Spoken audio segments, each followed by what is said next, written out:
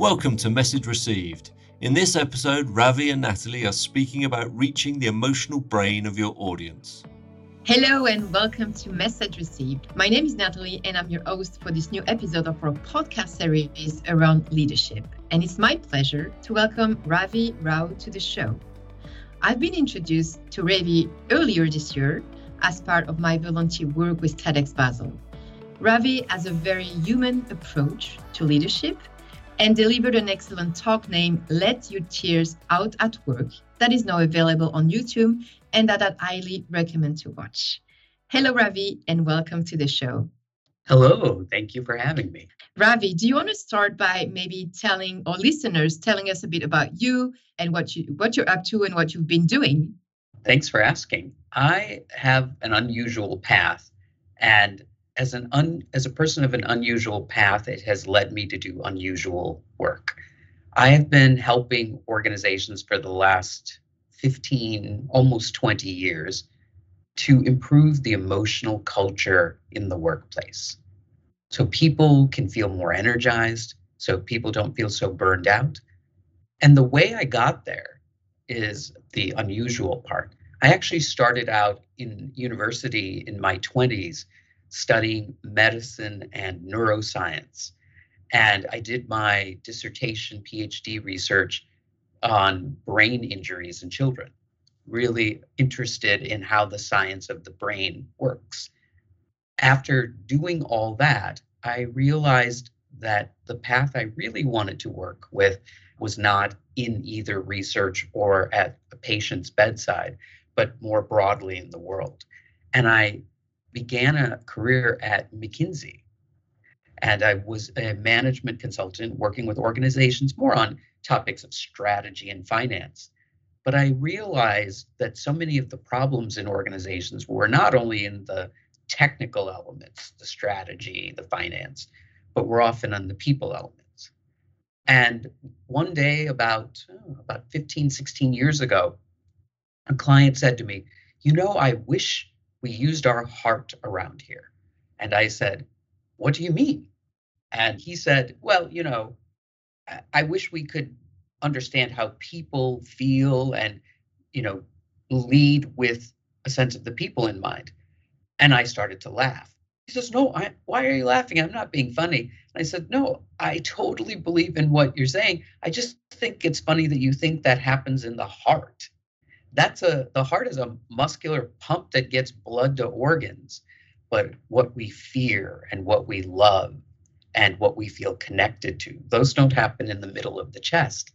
They happen in the middle of the head, in the brain. And having that background in the neuroscience of emotion and where does emotion happen in the brain, he said to me, oh my gosh, that's fascinating. Can you give me and my team a talk on that on Friday? And I said, sure. And I've been doing that talk now for 16 years. Wow, this is so interesting. So you have several hats, right? You're wearing several hats. I come in with the science. So it's not just a kind of, here's something I made up. It was based on what we know about the brain. It was informed then by understanding how businesses work by my years at McKinsey to see what the inner workings of a business look like. And I simply merged the two pieces. And so my hats now, as you say, are coming in as a consultant, sometimes just to advise, but very often an organization will ask me, hey, we just don't want a lecture or a seminar or a video. We actually want you to help our people feel better, help our people lead better using emotion.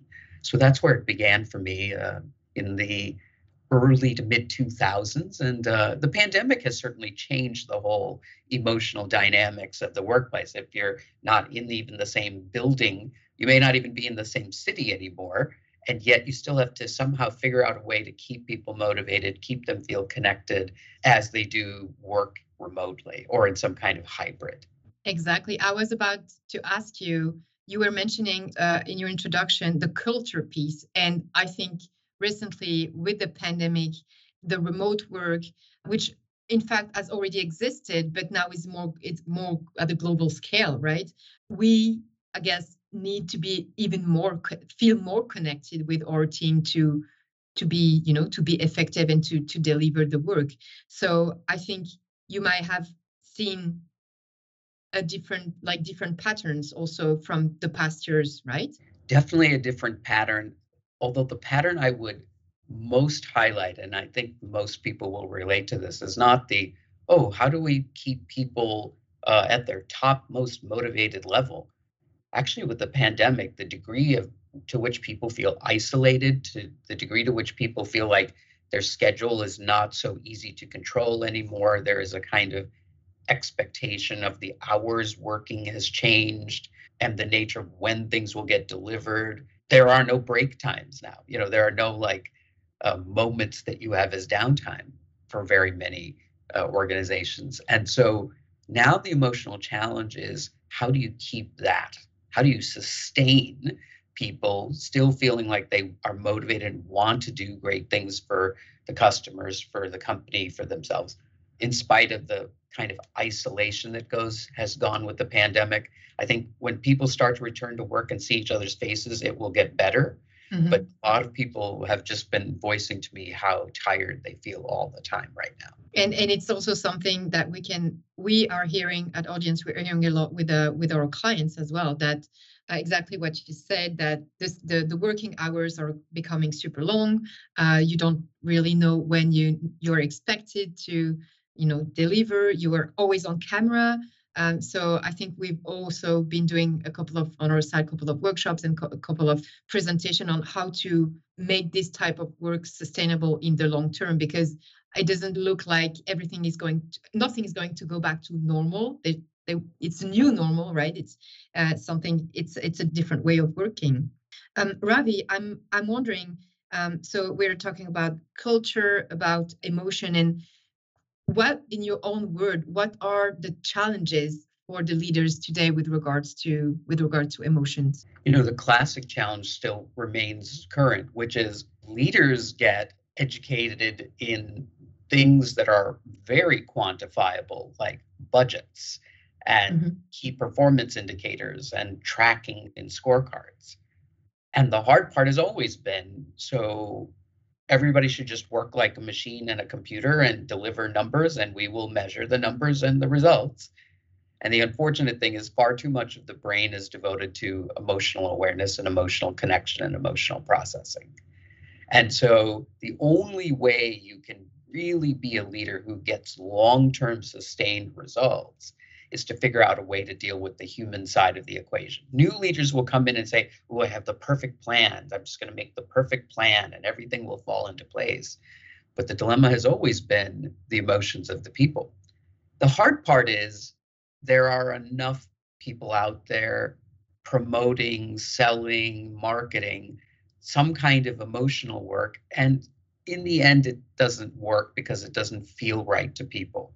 It's either, oh, we're going to come in and do office parties, or we're going to come in and give everybody Hawaiian flowers for their neck and make them, or we're going to do parties or events where we bring all the leaders together and they have to play a silly game with a blindfold, and then work goes back to normal the way it always does. And people said, why did we waste half a day doing that? And so the real challenge is not can you play a game together in a room completely separated from your daily work, but can you figure out ways in your interactions to make the emotional side of the brain engaged in the acts of work? You're not going to do less quantitative work. You're not going to do less strenuous or rigorous work than you would have otherwise, but you have to figure out ways that when you communicate and when you interact and when you involve people to solve a problem, how do you do so that acknowledges the fact that a lot of their brain is devoted to the feeling that they're experiencing? We get sort of taught, like, ignore that. Babies get told, stop crying. So it's a kind of human thing to always be told less emotion, less emotion, less emotion.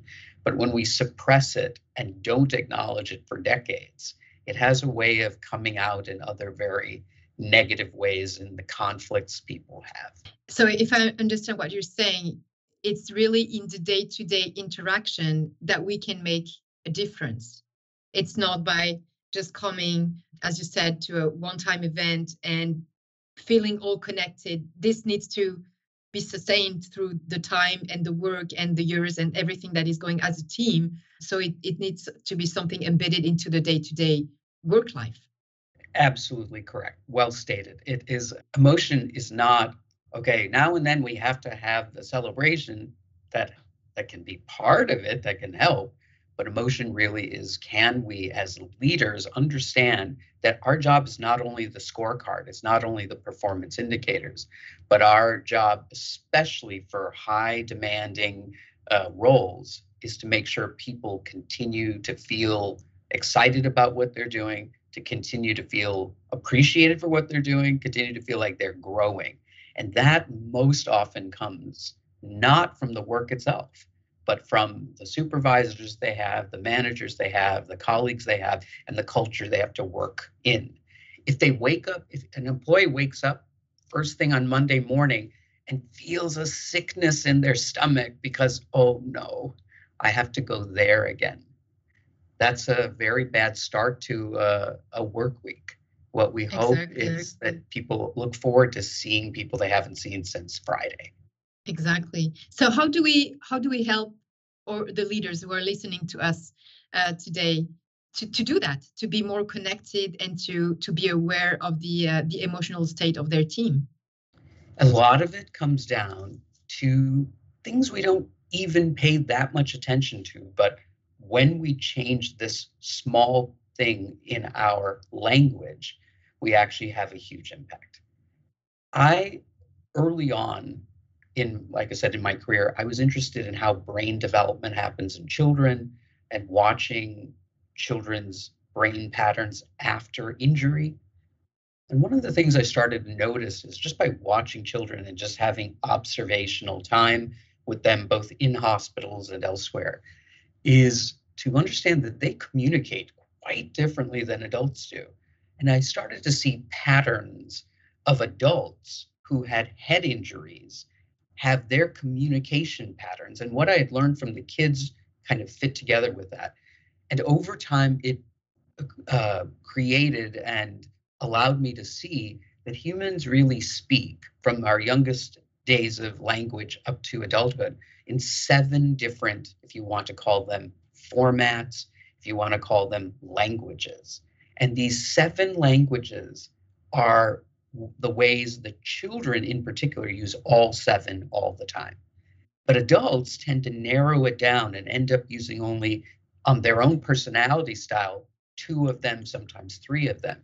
But a leader who says, I want to keep my team engaged, a secret that I've told to now, I don't know, however many hundreds or thousands of managers around the world is, change your speech by including more of these 7, and you will be shocked at how your team begins to act differently and feel differently, just because what you're doing is giving that part of the brain a little bit of a stimulation. So there are 7 languages. I'm happy to go through them with you. I was about to ask, please, I want to know more about this. Okay. It's not manipulation. It's not a kind of secret way of brainwashing people. It's nothing like that. It's just a very simple to understand approach to speaking. I myself actually make sure I've included all 7 of them as often as I can when I'm interacting with someone. So the 7 languages are, I'll just list them first, are numbers, logic, stories, inspiration, promises, laughter, and empathy. When you're a leader and you're only speaking in the first 2, I'm the leader, all I do is speak numbers and logic, numbers and logic, numbers and logic. There may be some sense of, I feel good about that, or it makes me feel strong and powerful to speak that way, or it makes me sound very analytical and others will admire me for speaking so analytically. But as leaders know, who especially have been leading for some amount of time, it very often people will say, oh, I'm not doing it, or, oh, I don't feel motivated by that. And it may be intellectually impressive that we're speaking in numbers and logic, but that gets into, I want to impress people rather than I want to lead or inspire people. So the other 5 very often are the tougher ones for many people in the business world to do. Now, I've done some creative seminars for people in Hollywood and in New York fashion. And when they are talking, they don't use a lot of numbers and logic always. They're creating like, oh, we could make this blue, or we could, put a stripe up against the wall. So they're not. So for them, taking on the language of numbers or logic is their lesson to be learned. So those are the 7 languages. If you wish, I can take a moment to explain each one. I would love to, please. So numbers is kind of self-explanatory. When we're saying to people, here's the evidence for it, we don't want to just say there is data. We want to actually stimulate their brain, kind of catch their attention by a specific number. 62% of the customers have stated this. That stays with people. It's something they'll remember in their brain that there was that specific number. The logic of an argument is simply to say, look, if you think this, then logically, this is also a conclusion. And very often people will say, oh, yeah, I do believe the first thing. So therefore, the second thing has to be true. So that kind of connection, a lot of people use that. But when we start to use both numbers and logic in our conversations, even just in our updates, in our town hall meetings, in our messages on our own internal websites telling the team how things are going, our short little bursts from the executives to the teams, they very often have numbers and logic. But the real secret is in the recipe, if you'll call it, to have these other 5. So the third one is stories. Stories means not like the story, some kind of business story, but a story means a case example, an illustration. And people say, well, that's not professional. I'll tell you, it may not be in the modern definition professional, but some of the greatest leaders have used stories. Buddha speaks in stories. So it's possible to communicate ideas sometimes in stories better than just simply with logical narration. In fact, what do children do to take in information about the world? They say, Mom, please read me a story. So exactly. Stories are very pre-wired in our ability to understand and retain information. In the history of many religions, it was pre-written possibility. So the various religious traditions, many of them have their texts that are written now used to simply be a transmission of stories. Inspiration is where we use a phrase not to deliver a specific quantitative or technical piece of information, but where we use the idea of an aspiration. This is what we want to be. This is what we could be. This is what we might have in the future, in order to bring people onto the message. John Kennedy, the president of the US in the early 60s, in one of his famous speeches says, ask not what your country can do for you, ask what you can do for your country. Dr. Martin Luther King, also in the 1960s, said, I have a dream that one day my children will not be judged by the color of their skin, but by the content of their character. Aspirational statements that allow us to say, well, what might we be? And very often business leaders have to do the same thing. Figure out some common vision, some grand idea that everyone can be a part of. And even on a day-to-day basis, a particular leader might find there is a great phrase they read in a book or saw online somewhere, and they want that to be the idea that motivates and captures their team. So it becomes a repetitive statement, more so to kind of be an inspirational idea that others can understand. Why are we trying to do this? And I guess the aspiration as well is leading to change, right? Because this is where we all want to go as a team. So it's very powerful. Indeed, you're exactly right in the way you said that. It's like, this is where we want to go. Because very often teams will lose motivation, get off track because they don't have a sense of where are we going or why are we doing it. Promises are a little bit different than logic or inspiration. Promises are where we essentially tell people, look, this is what's good for the customer, this is what's good for the business, but a promise is here's what's good for you. Here's why I think you will benefit from joining this idea or joining this movement or being part of this effort we're doing. This is how your life is going to get better. So it's more on an individual level rather than the collective level, from the inspiration, for example. Exactly. Okay. The inspiration is about the grander big idea for all. The promise is more to say, this will be hard, but for you in this number of months, your life will get better. There'll be less of this difficulty and so on. Humor and laughter, the next language, are cultural. So, and very, very sensitive topics. So many leaders are just told, no jokes, no jokes. You're going to offend somebody, so no jokes. But I will tell you, over time, one of the things that I have found to be a very good predictor of business performance is walking through the halls of the corridor of an office building and listening for laughter. And if I hear no laughter for 3 straight days walking through the hallways of a company, then there are some deeper challenges around fear and anxiety and sadness and anger in the place. So laughter is one of those natural things. Now, how do you do that in an appropriate way? Of course, there should be some boundaries and limitations. No jokes about gender, about sexual orientation, about physical appearance, about race, about weight. Take those off the table. You can still be silly and just sometimes inspire people with a bit of humor. I tend to use jokes that I don't think will offend anyone, like start off a meeting with a joke like, what is the favorite sushi of the accounting group? Payroll.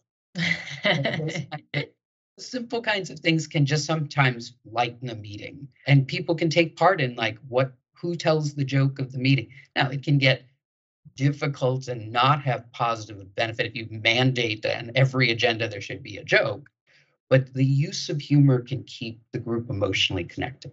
And I love that indicator. It's amazing how if you tell me there's bad performance and I don't hear any laughter, there is something that is combining the two. And then finally, the last of these 7 languages or formats and ways we speak is the idea of including empathy in our language. It's one thing to talk in numbers and logic and stories, but when we really want to address how people feel, one of the strongest ways is just to talk about how people feel. So not necessarily in front of other people, not in places where they can become uncomfortable or not want it revealed elsewhere, but privately, one-on-one, outside of the meeting environment, to talk to people and say, use words like, are you scared? Should we talk about what's frustrating the group? And using language that allows both questioning as well as statements to allow emotions to be spoken of directly. Because when we do that, we engage those parts of the brain in a way that the other languages don't. It has to be done safely. It has to be done where people can feel that it's not going to have repercussions or hurt them later. But, even presidents of the United States have used phrases like, I feel your pain, in order to connect with people that way. That's great. Thanks a lot for sharing that. Can we say it's a formula with all the different dimension and indicators that you shared? Maybe last question for you, Ravi. How would you recommend people are using these indicators? Should they do like a quick checklist whenever they're talking to someone or doing a presentation? How would you recommend to use this? I'd say there's a way to use it on the bigger scale and a way to use it on the daily scale. On the bigger scale, when you're sending out a document that is very important, that you're presenting to a very broad group, perhaps at a town hall as an executive, or you're trying to reach many different stakeholders in some common way, this formula, this recipe, this checklist becomes very helpful. Do we have all 7? Very often, when someone is making a speech or something for a large audience, this kind of checklist can be very helpful.